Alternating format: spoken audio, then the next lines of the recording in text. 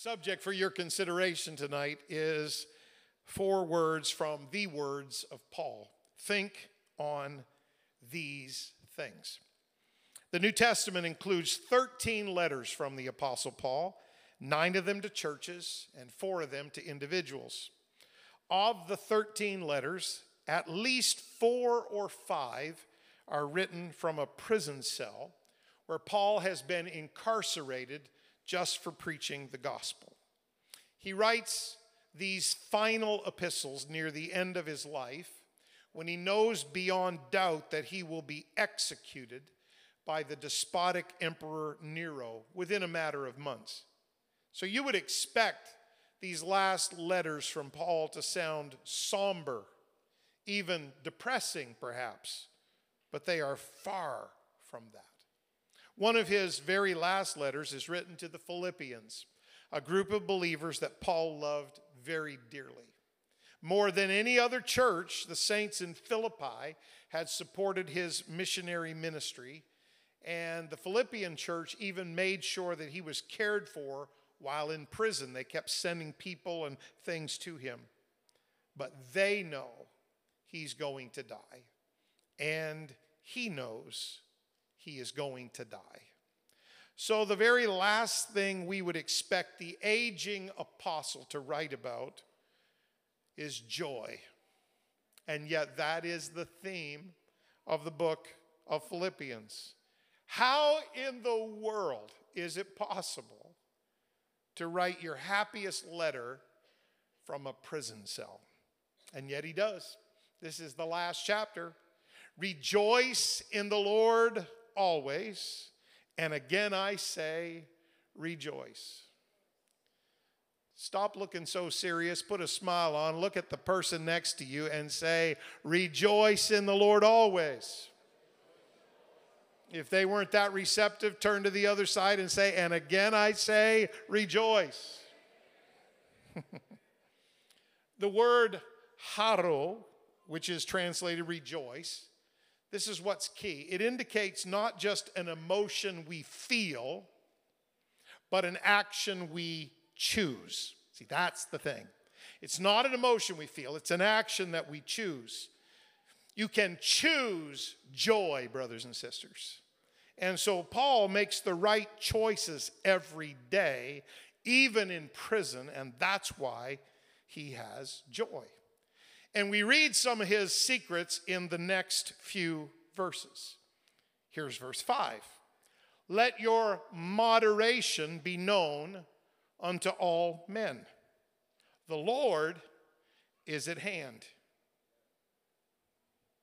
The word translated moderation is epiikes, and it means gentle or considerate or patient or gracious. That's the moderation he's talking about. He's really saying, be gentle with people, be gracious, be considerate, be patient with people. That's the moderation he's talking about. That you don't always have to get your own way and have your own say. You can be kind. And also it helps, if you want to have joy, to remember that your circumstances are not permanent. The Lord is at hand. Jesus is coming, and no matter what you're walking through right now, it's all going to be over before we know it, and we will forever be with the Lord. So the first thing that Paul teaches us in verse number 5 is be kind and be ready. Everybody say, be kind and be ready. Everybody say, be kind and be ready. And then he moves on to the next verse, verse 6. Be careful for nothing, but in everything, by prayer and supplication, with thanksgiving, let your requests be made known unto God. Be careful for nothing, and pray about everything is basically what he's saying. The word careful there comes from a Greek word, merimneo, and it means anxious or worried or concerned or troubled. Paul says, don't be anxious about anything. Don't be worried about anything. Don't be concerned or troubled about anything. He's trying to teach us how to have joy. Is there anybody here that would like to have joy in your life? Well, Paul's got the secret. If he can write about joy from a jail cell, he knows something that we need to know. And so Paul, next, he teaches us this. He's taught us be kind, be ready. Everyone say be kind and be ready. And then he teaches us don't worry, be prayerful. Everyone say don't worry, be prayerful. Look at your neighbor and say don't worry, be prayerful. Yeah.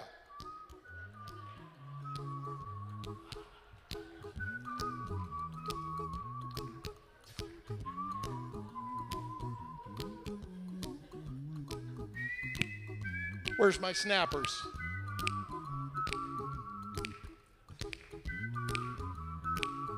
It's Bible study. You can smile. It's okay. You won't backslide, I promise. Here's a little song I wrote. Might want to sing it note for note. Don't worry. Be prayerful. You got it. Sing. In every life we have some trouble, but when you worry, you make it double. Don't worry. Sing. Be prayerful. Now my whistlers, I need you. Here we go. Ready? I can't whistle. It's just a bunch of wind up here. I got some good apostolic whistlers in the house. One more time, all you whistlers, sing or whistle. That's good.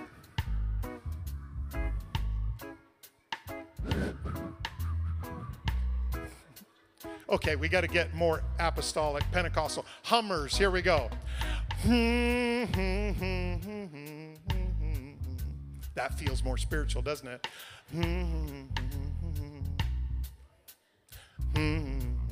Don't worry. Be prayerful.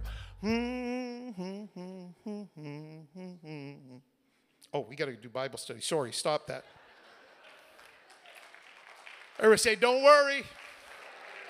Be prayerful. Oh, say it again. Don't worry. Be prayerful. Worry is kind of like negative prayer. You know this, right? You're mulling it over and over and over in your mind, and it's getting worse the longer you think about it. Prayer is the positive side of that. You're mulling it over and over in your mind, but you're talking to God about it. And it's a lot better than just you trying to come up with something or you worrying about how it's not going to turn out. When you give it to God, you can have joy in the midst of the craziest stuff. You can have joy in the middle of the darkest nights and the worst trials and the deepest valleys. You just don't worry about it. Be prayerful about it. Take everything to God. And then Paul says, here's another secret. He says, and the peace of God, which passeth all understanding, shall keep your hearts and minds through Christ Jesus. The word here that is translated peace is a unique word. In the Greek, it's irene. It means wholeness or well-being or flourishing. If this was Hebrew, it would be shalom. Shalom doesn't just mean peace. Shalom means wholeness or fullness or a flourishing life. And that's what God wants to give us. God doesn't want his people just kind of getting by, being miserable every day, thinking about all the negative stuff that happens in your life and in your day. God wants his people to flourish, to be whole people. We're supposed to be holy people. We know that. But you know, God also wants you to be whole people. That you're balanced and your life is flourishing and you've got wonderful things to celebrate. And so what Paul's telling us here is be peaceful. Everyone say be peaceful. The peace of God. The peace of God passes understanding. You can have peace in the middle of a storm. You can have peace in the middle of a trial. You can have peace in the middle of an opposition from hell itself. But you can have peace because it passes understanding. It's God making your life whole even when the devil is trying to take something from you. Everyone say be peaceful. And now we come to our text for tonight. Philippians 4, verse 8. These are Paul's secrets to joy. Finally, brethren, this is his conclusion. So he's already told us, be kind. Everyone say, be kind. And be ready. That will keep you joyful because you know Jesus is coming. He's going to get us out of here, out of all this craziness. Everyone say, don't worry. Be prayerful. Everyone say, be peaceful. And now he says, finally, brethren, whatsoever things are true, whatsoever things are honest, whatsoever things are just, whatsoever things are pure, whatsoever things are lovely, whatsoever things are of good report, if there be any virtue, and if there be any praise, think on these things. The word think in this scripture in the Greek language is logizomai, and it means to consider or calculate. In other places it's translated reckon. It can mean to determine or to decide. So what Paul's saying here is, in addition to being peaceful and prayerful and kind, and in addition to all of that, I want you to be thoughtful. Now, there's two senses of the word thoughtful, of course, in the English language. But in this verse, thoughtful doesn't just mean being thoughtful like caring or considerate. That's thoughtful, but that's not what this means. This is thoughtful as in meditation, thoughtful as in being attentive or analytical, that you're thinking about something. Be thoughtful. Paul is saying to us, if you want a joyful life, and I would say, and who doesn't, pay attention to how you think. If you want to be happy, analyze what you are thinking about. Remember, brothers and sisters, joy is not a feeling. Joy is a choice. So joy involves much more about thinking than it does about feeling. Much more about your thoughts than about your emotions. And in just this one verse, and it's where we're going to spend the rest of our time. So you know we can't be that long, because surely Woodward can't talk that long about just one verse. Don't worry. Be prayerful. In just one verse, Paul gives us categories of assessment to help us analyze our thought life. Oh, there's more than one. So it could take a while. He exhorts us to choose. Everyone say choose. Choose to think on these things. So what things do we choose to think about? Well, he says, whatsoever things are true, honest, just, pure, lovely, of good report, if there be any virtue, if there be any praise, these are the things that we should think about. Think on these things. Inc. magazine published an article 5 years ago in the month of March 2018.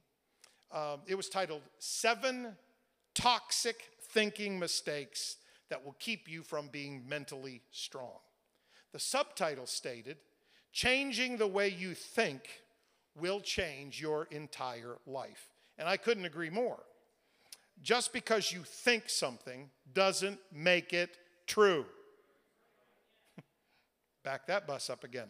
Just because you think something doesn't make it true. And yet you're probably like many people, you believe your brain even when there's little evidence supporting what it thinks. Or you believe your brain even when its thoughts contradict the Word of God. Let me tell you, your thoughts are just thoughts, but the Word of God is truth. It's God's thoughts. It's truth. Now, psychologists call some of these irrational thoughts, they call them cognitive distortions. You may need to write that down, use it with your spouse sometime. You're having cognitive distortions because they won't know what you're saying. The psychologists have repeatedly demonstrated that those kinds of distortions in your mind can rob you of joy. The Word of God does not use the term cognitive distortions. The Word of God would simply and plainly call these things that we sometimes believe lies. And the Word of God also identifies the source of every lie that human beings believe, because all lies originally, ultimately, come from the devil. John 8:44, Jesus said, "You are of your father the devil, and the lusts of your father ye will do." He was a murderer from the beginning. The devil doesn't love you. The devil isn't rooting for you. The devil isn't enticing you to sin because he wants you to have a good time. The devil entices you to sin because he wants you to spend eternity away from God in torment where he has to spend eternity. He has no choice, and it irks him every second of his existence that you do have a choice. So he'll lie to you 24/7, 365, just to get you to choose not to serve God, because he would love to see you experience the same eternal torment and punishment that he has to. He was a murderer from the beginning. He abode not in the truth, because there was no truth in him. If the devil's telling you to give up on God, give up on church, you're not good enough, you might as well leave, you might as well quit, he's lying. He can't do anything but lie. He couldn't tell the truth standing on a stack of King James Version Bibles. When he speaketh a lie, he speaketh of his own, for he is a liar and the father of it. He's the father, he's the originator of every lie that human beings believe. One paraphrase translates that verse like this: when he speaks a lie, he's speaking his native tongue. The devil speaks lie, and God speaks truth. You've got to decide who you're going to believe. As for me, I'm going to believe God. If it's in his word, I'm going to take it to the bank. Paul said it this way: neither give place. Don't give a foothold. Don't give a toehold to the devil. Don't give the devil an inch in your life or in your mind. That Inc. magazine article lists 7 types of thinking errors. 7 types. And several of them could have come from Paul's list in Philippians. It's kind of amazing.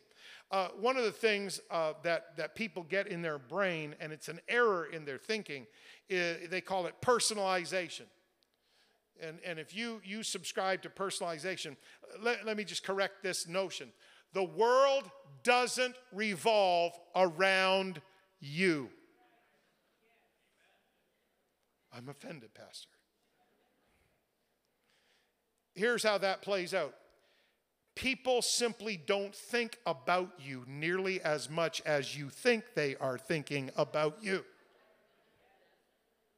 I wonder what she's thinking about you. She's not thinking about you. She's got better things to do with her time than think about you.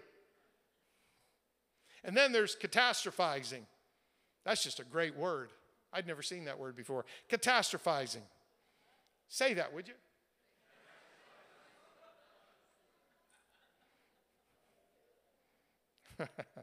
Catastrophizing is always assuming a negative outcome, always fearing the worst, and that can easily turn into a self-fulfilling prophecy. But it's actually your reluctance to try that is causing you to fail. You're just projecting yourself out there, and it's always going to be bad. That's catastrophizing. And then filtering out the positive. Do you know it's all too easy to ignore the good and focus on the bad every time? And it's all too easy to focus on the things or the people that you dislike and let them ruin your day. That's an unrealistic view of life. There is more good going on in your life today than there is bad. There are more good people cheering you on and praying for you than there are bad people trying to take you out and knock you down. Overgeneralizing. You take any specific situation or any setback that you've experienced and you believe that that's going to apply to your whole life. Because you failed once, you cannot do that. Because you didn't do so great at this test or that assignment or that job, that means you could never do good at anything similar to that. That's overgeneralizing, and it's always inaccurate. Believing that you or somebody else is always this way. Couples get into this loop. You always do that. You never do this. You always say that. That's not true. We're not that consistent as human beings that we would always do the same thing or never do that. And then mind reading. Can I just tell you that you never really know what other people are thinking? You don't. They could be sitting in Bible study right now while Pastor Raymond is up there so anointed, and they're sitting going,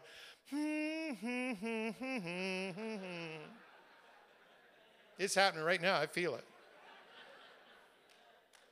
You never really know what other people are thinking, but it's so easy to make false assumptions about what other people are thinking. And those conclusions, you think they don't like you. You think they're against you. You think that they said something about you one time, and you don't know that for sure.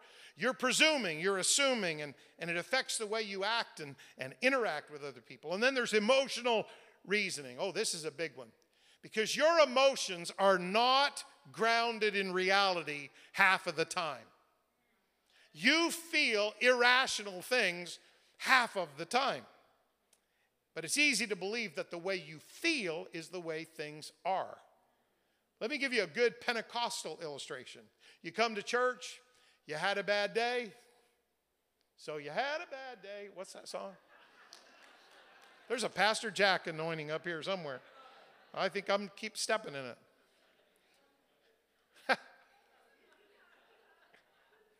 Where was I?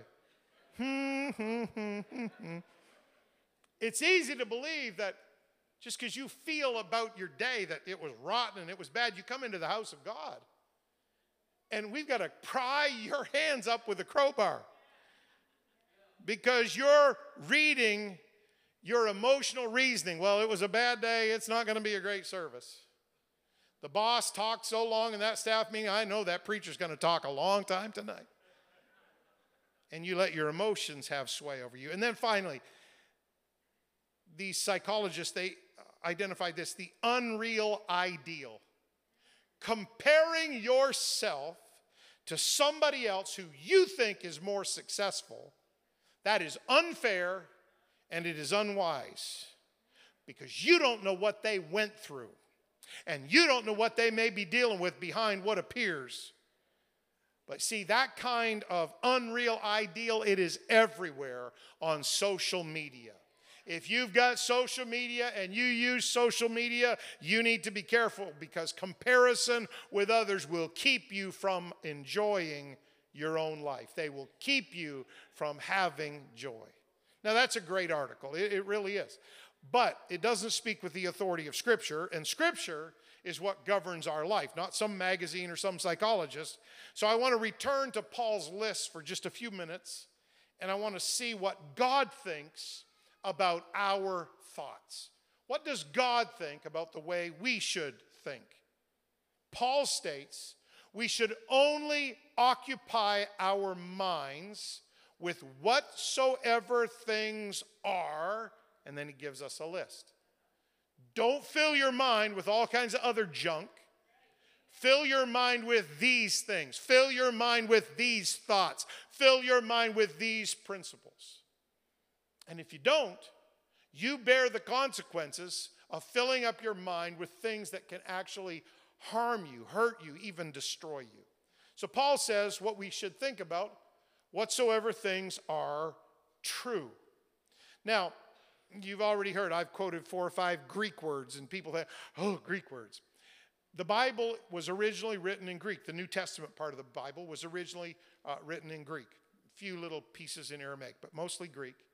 And so when preachers study, the reason they're always saying, in the Greek language it says, it's not because they have a secret code or a cheat sheet or a decoder ring. It's because they can look up words in the original language in a concordance, and it's quite easy to study. And you do have to have a few little rules when you use a concordance. If you use one in your personal Bible study, you don't just grab the first definition that you see.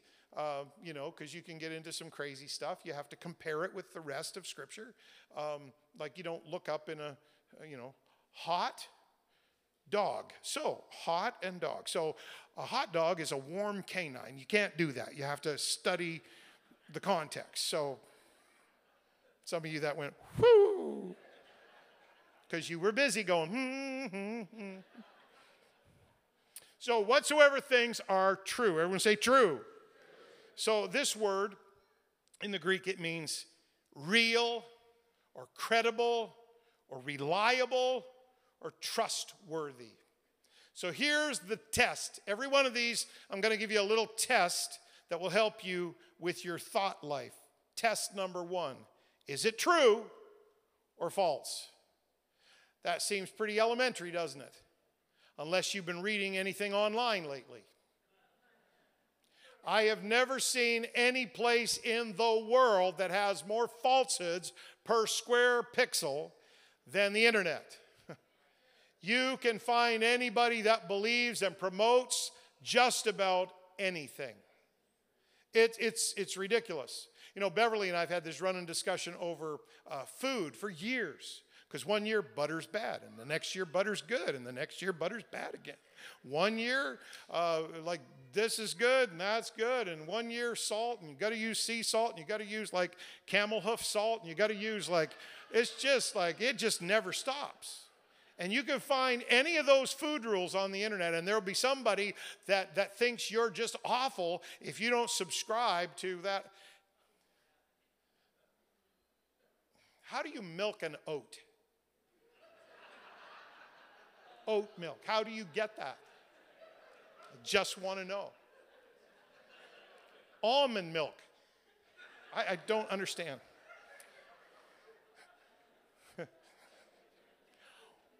This can't be Bible study. Somebody just laughed. Is it true or false? There's all kinds of falsehood. You shouldn't dwell on things that you don't know are true. And what's your best Geiger counter? What's your best radar on what's true? It's right there, the Word of God. So it needs to be true. And then there are all kinds of things in life. I mean, we just went through that crazy worldwide pandemic, and there were all kinds of things, this is false and that's false. And how do you even know? So you know what I chose to do? I chose to ignore everything that I could and just concentrate on doing something with my time and my little life. When they said I couldn't go, I worked here. When they said I could go, I went there. Is it true or false? That's the first test. And then Paul said, you need to think about things that are honest. And here, the word honest here means principled or noble or ethical or honorable. Honorable would probably be the word we'd use today. And so this leads to another test. Because something can be true, but you can hurt people with truth. Something can be absolutely true, but you can just about kill somebody's spirit and their love for God and church by insisting on something that's true. And so this test is important. Is it respectful or is it disrespectful? If the way you explain doctrine makes people offended, you're not doing it respectfully. If the way you explain and example holiness makes people want to argue with you and fight you, you're not doing it respectfully. And in your mind, you can have arguments in your mind with people. Do you respect people or do you disrespect people in your mind? If you're having imaginary conversations, and I will confess, only one place. I do well on airplanes, even when the people that sit down beside me take up half of my seat. I still do well. I fold myself as narrow as I can, and that's pretty tough for when you're me. And I just tough it out, and I don't get mad at them. I will confess I have one weak area, and I'm working on it. I talk to people from my driver's seat in my vehicle. I talk to a lot of people from that seat. I'm working on this. I want to be respectful. I want my mind to be filled with good things. I talk to them. Now, Beverly talks to all the people behind us. Don't get so close. Don't hit us. She talks to people coming at us from both sides. I just talk to the people in front of me. And the conversation usually goes like this: get out of my way. But that's not right. So I'm working on that. Is it respectful or is it disrespectful? And then Paul says, here's what you need to fill your mind with: things that are just. Everyone say just. Now, this word means upright, guiltless, faultless. It means somebody who keeps God's laws. That's what it means. It's just in the sense of Scripture, that we are a just man or a just woman or justified.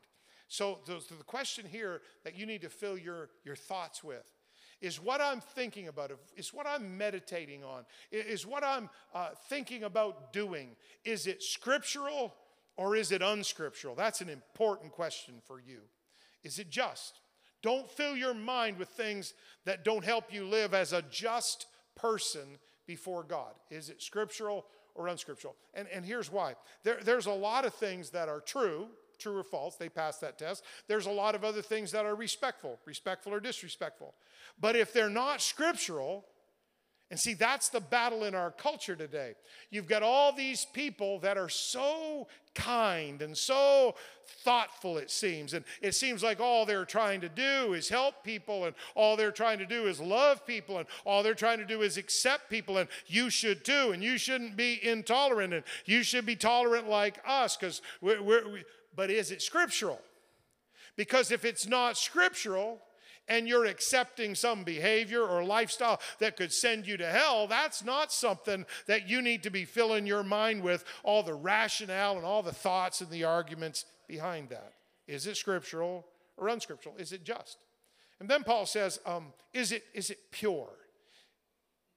My goodness, we could get stuck here for a while. Is it pure? This word, as you would expect, means innocent, clean, chaste, modest, holy. And the question's very straightforward and very simple. Are the thoughts you are filling your mind with? You say you want to have a joyful life? You can't have a joyful life if your mind is full of filth. You can't have a joyful life if your mind is filled with lust. Is it pure or is it impure? And in this online, internet, web browser, iPhone generation, you can, in the palm of your hand, send your soul to hell. In the palm of your hand, you can entice your flesh and squelch your spirit. And it is with good reason that Paul writes to us and says, quench not the spirit. You can quench God's voice in your life so easily by what you entertain in your mind. Is it pure or is it impure? And then Paul uses a unique word here. In fact, we don't even use this word that much anymore in English. Once in a while, you'll hear somebody say it. Things that are lovely. We need to think about things that are lovely. And this word has a unique meaning. Some of these words in Paul's list are only used here in the New Testament. So they're unique words.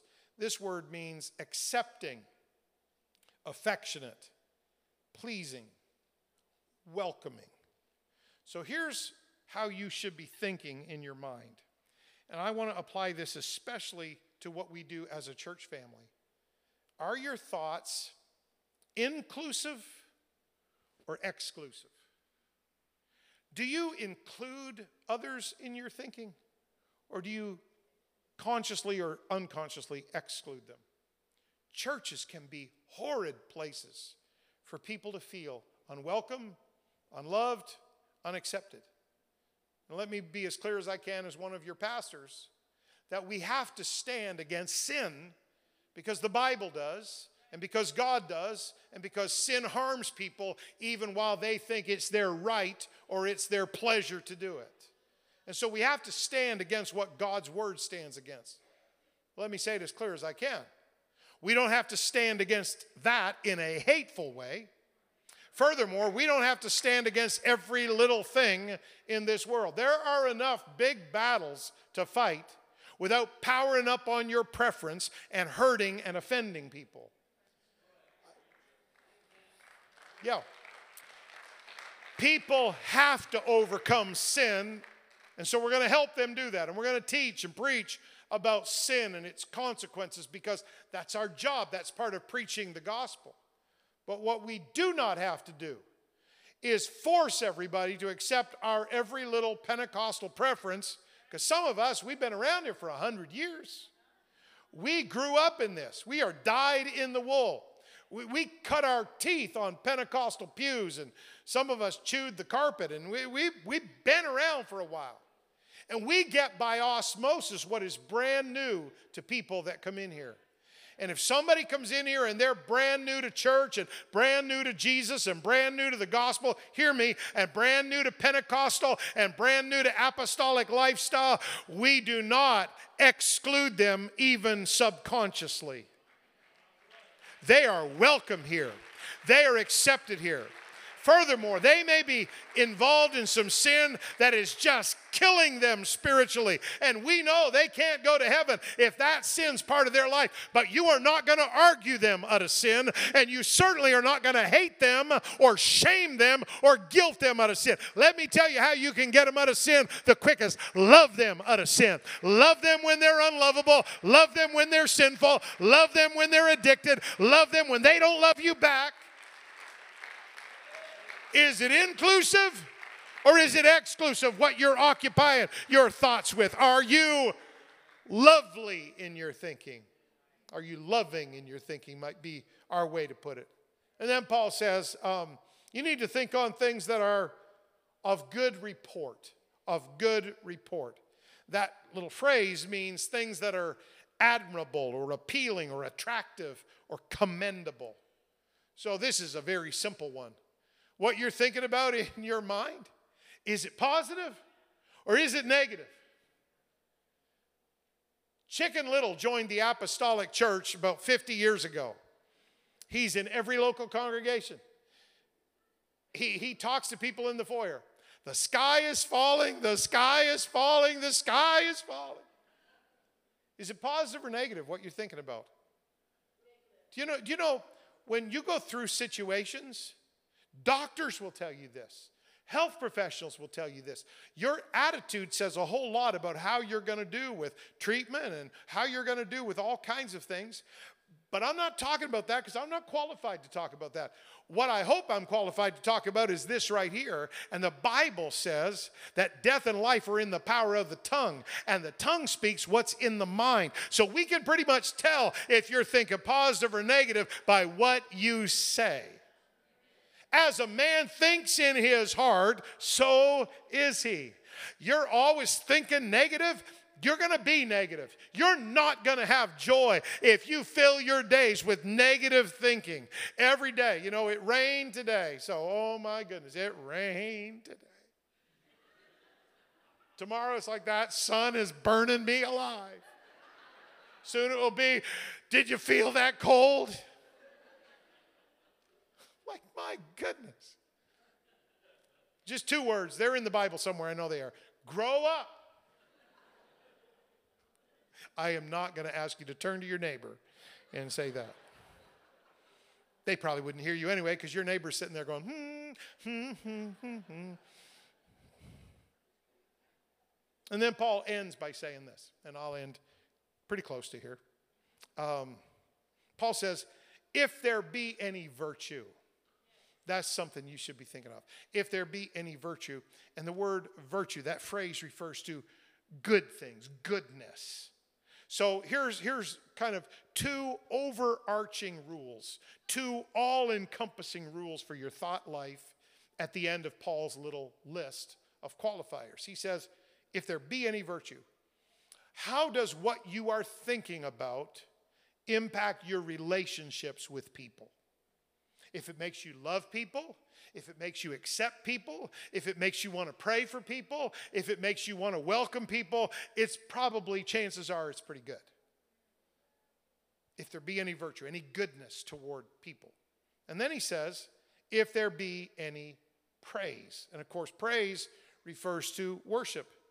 So here's his second and final overarching statement. If there be any virtue, how does what you're thinking about affect all the people in your life? How does what you're allowing in your mind affect your family? I'm sorry, I just need to go back there for a second. How does what you're thinking about impact your family? Are you so busy that you can't take time for your family because all you think about is your career?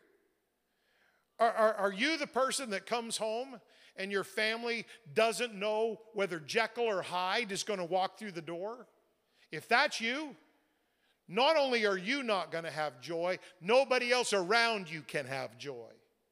So Paul says, if there be any virtue, if there's any goodness in what you're thinking, if it bleeds over onto other people and it's good and it makes them happy and it makes them feel welcome and accepted, then you need to be thinking about that. But if it doesn't, you need to get that stuff out of your mind. And if there be any praise, our worship toward God. So the last overarching question for us is, how does what you're thinking about impact your relationship with God? How does what you're reading and watching and interacting with, how does it impact your relationship with God? How do your activities and your friendships and how do your conversations impact your relationship with God? Because everybody wants a joyful life. But Paul said, joy is not a feeling that just kind of randomly comes on you and some people hit the joy jackpot and some people never get there. No, joy is not about your emotions. It's not about your feelings. Joy is about a choice to think on these things. In conclusion, Caitlin, come on back and play for me, would you? If we compare Paul's list of the things we should be thinking about, the things we should have in our mind, how our thoughts should be occupied, if we compare Paul's list to David's description of God's word in Psalm 19, it's amazing. You can see a beautiful parallel. You see, the believer who fills their mind with God's word will easily be able to detect wrong thoughts and will easily be able to think on these things. So here's where I'm coming in conclusion. Right thinking is a direct result of daily meditation on the Word of God. Meditation has been co-opted by all kinds of Eastern religions who are trying to look within to find wisdom. That's not meditation in the Bible. In the Bible, meditation doesn't look within you. In the Bible, you read things like this: I will lift up mine eyes unto the hills, from whence cometh my help. Meditation looks toward God in the Scripture. Meditation looks toward God in the life of a Christian. So people in the world would think this is a waste of time. But if you're a Christian, this is one of the daily disciplines that will directly affect the joy level in your life. Because right thinking is a direct result of daily meditation on the Word of God. Here's David's beautiful description of the Word of God.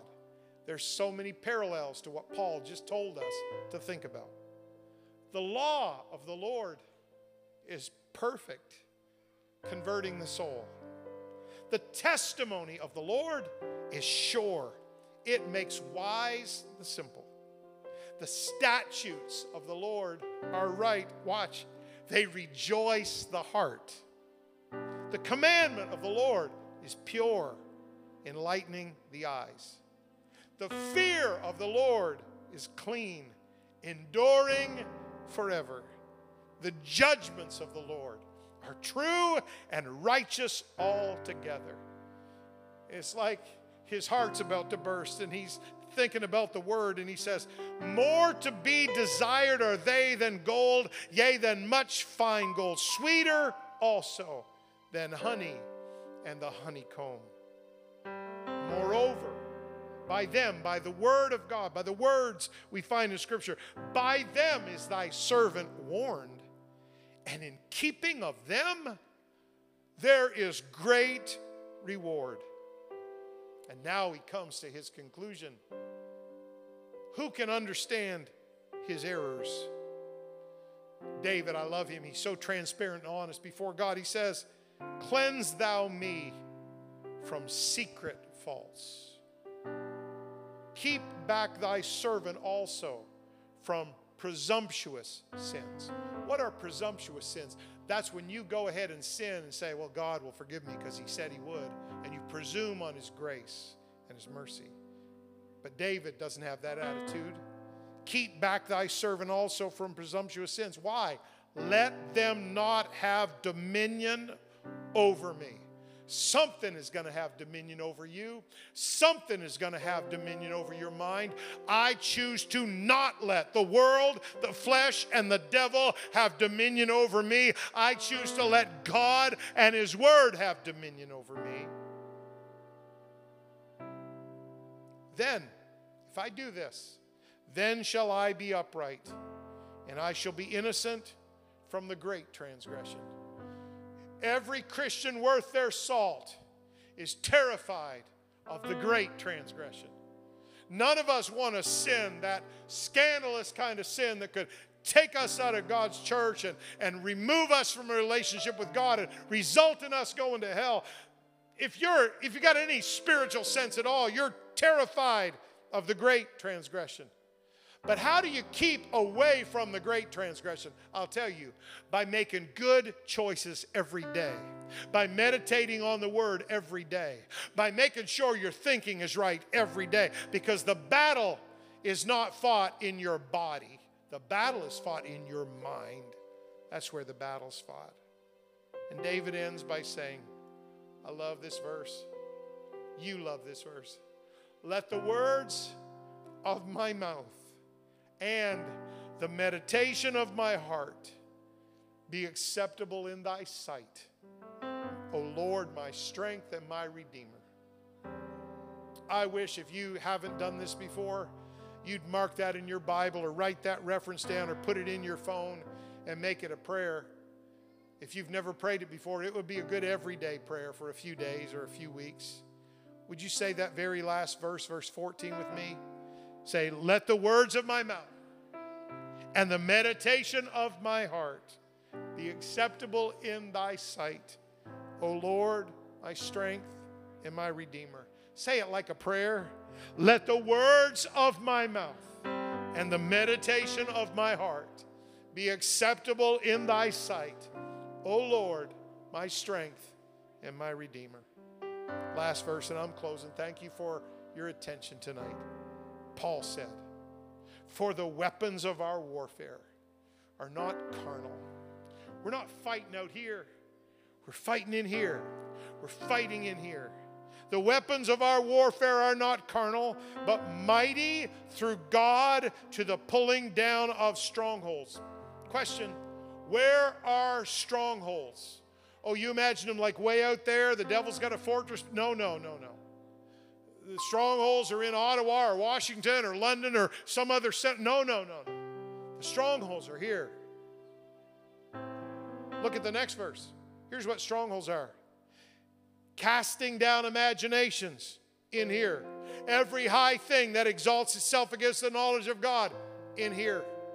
But aren't you glad the weapons of our warfare, the Word of God and the Spirit of God and the blood of Jesus and prayer, the weapons of our warfare are mighty through God, and they can pull down strongholds. Even if you've thought wrong for 50 years, you can turn it around in Jesus' name, because the weapons of our warfare are not carnal. They are mighty through God. Look at that last phrase. And these weapons bring into captivity every thought to the obedience of Christ. That's why you need the Word every day. You don't have to read 10 chapters. Read 2 verses. Pray over them. Talk to God about them. You don't have to try to achieve something. This is not some kind of race where you got to beat somebody else to achievement. This is a relay race. This is a marathon. This is a long distance run. Get a little bit of the Word in you today and talk to Jesus about it. Let the words of my mouth and the meditations of my heart be acceptable in your sight, oh God. Lord, you're my strength. You're my Redeemer. I want to cast down imaginations that come from the world. I want to cast down every high thing, every proud human trait that would arrogantly just kind of lift itself up against God. And I want to bring into captivity every thought to the obedience of Christ. If you want to have joy, if you want to live for God for the long haul, if you want to make it to heaven, if you want your life to count for His kingdom, brothers and sisters, think on these things. Make sure that what you're letting occupy space in here is governed by what's in here. Think on these things. I'm done. Would you lift up your hands and your voice?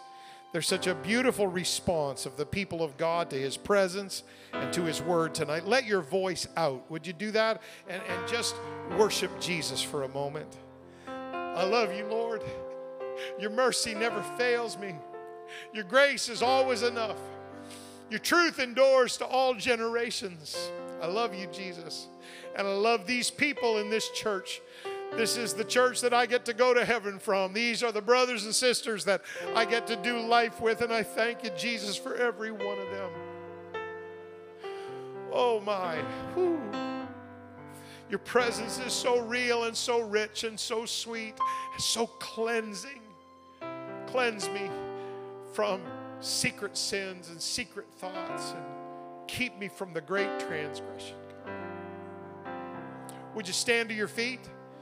And as you do, would you look to one side or the other, front or back, and just connect with one other person or a couple of people. Put your hand on their shoulder perhaps, or take them by the hand and lift it high, whatever is comfortable for you. And would you lift up your voice just one final time in conclusion? And let's pray for our brothers and our sisters. We're not living this alone. We're not doing this alone. You are not a lone ranger. You are not an island unto yourself. You are not a law unto yourself. You've got brothers and sisters in God's family, and we have a vested interest in you making it to heaven. We have a vested interest in you overcoming your trials. We have a vested interest in you having joy. Why? Because we're all living for the same God, and we're all going in the same direction. And some sweet day, someday soon, we're all going to end up on streets of gold with our loved ones who have gone on before. It's a good life living for the Lord. It's a joyful life living for Jesus. Oh, that's beautiful, church. Thank you, God. Thank you, Jesus. Thank you, Jesus.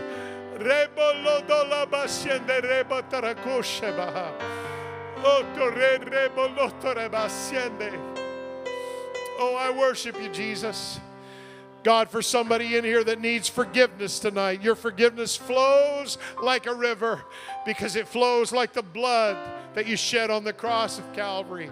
Let your forgiveness reach them. Let your forgiveness touch them. Let your forgiveness cleanse them. Let your forgiveness lift them. Let your forgiveness restore them and welcome them back into your family, and welcome them back into relationship, and welcome them back to peace, and welcome them back to love, and welcome them back to joy. Let your forgiveness reach them tonight.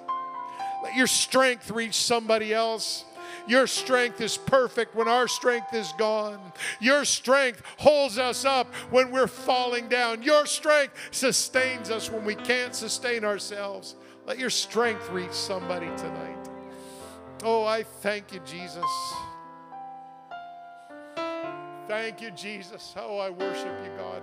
I'm sorry, just one more moment. I'm not trying to hold you, but would you just take a full minute and just lift up your praise to the Lord, your thanks to Him. He means more than all this world to me. Falling in love with Jesus is the best thing that I've ever done. Oh, thank you, God. I love you, Jesus.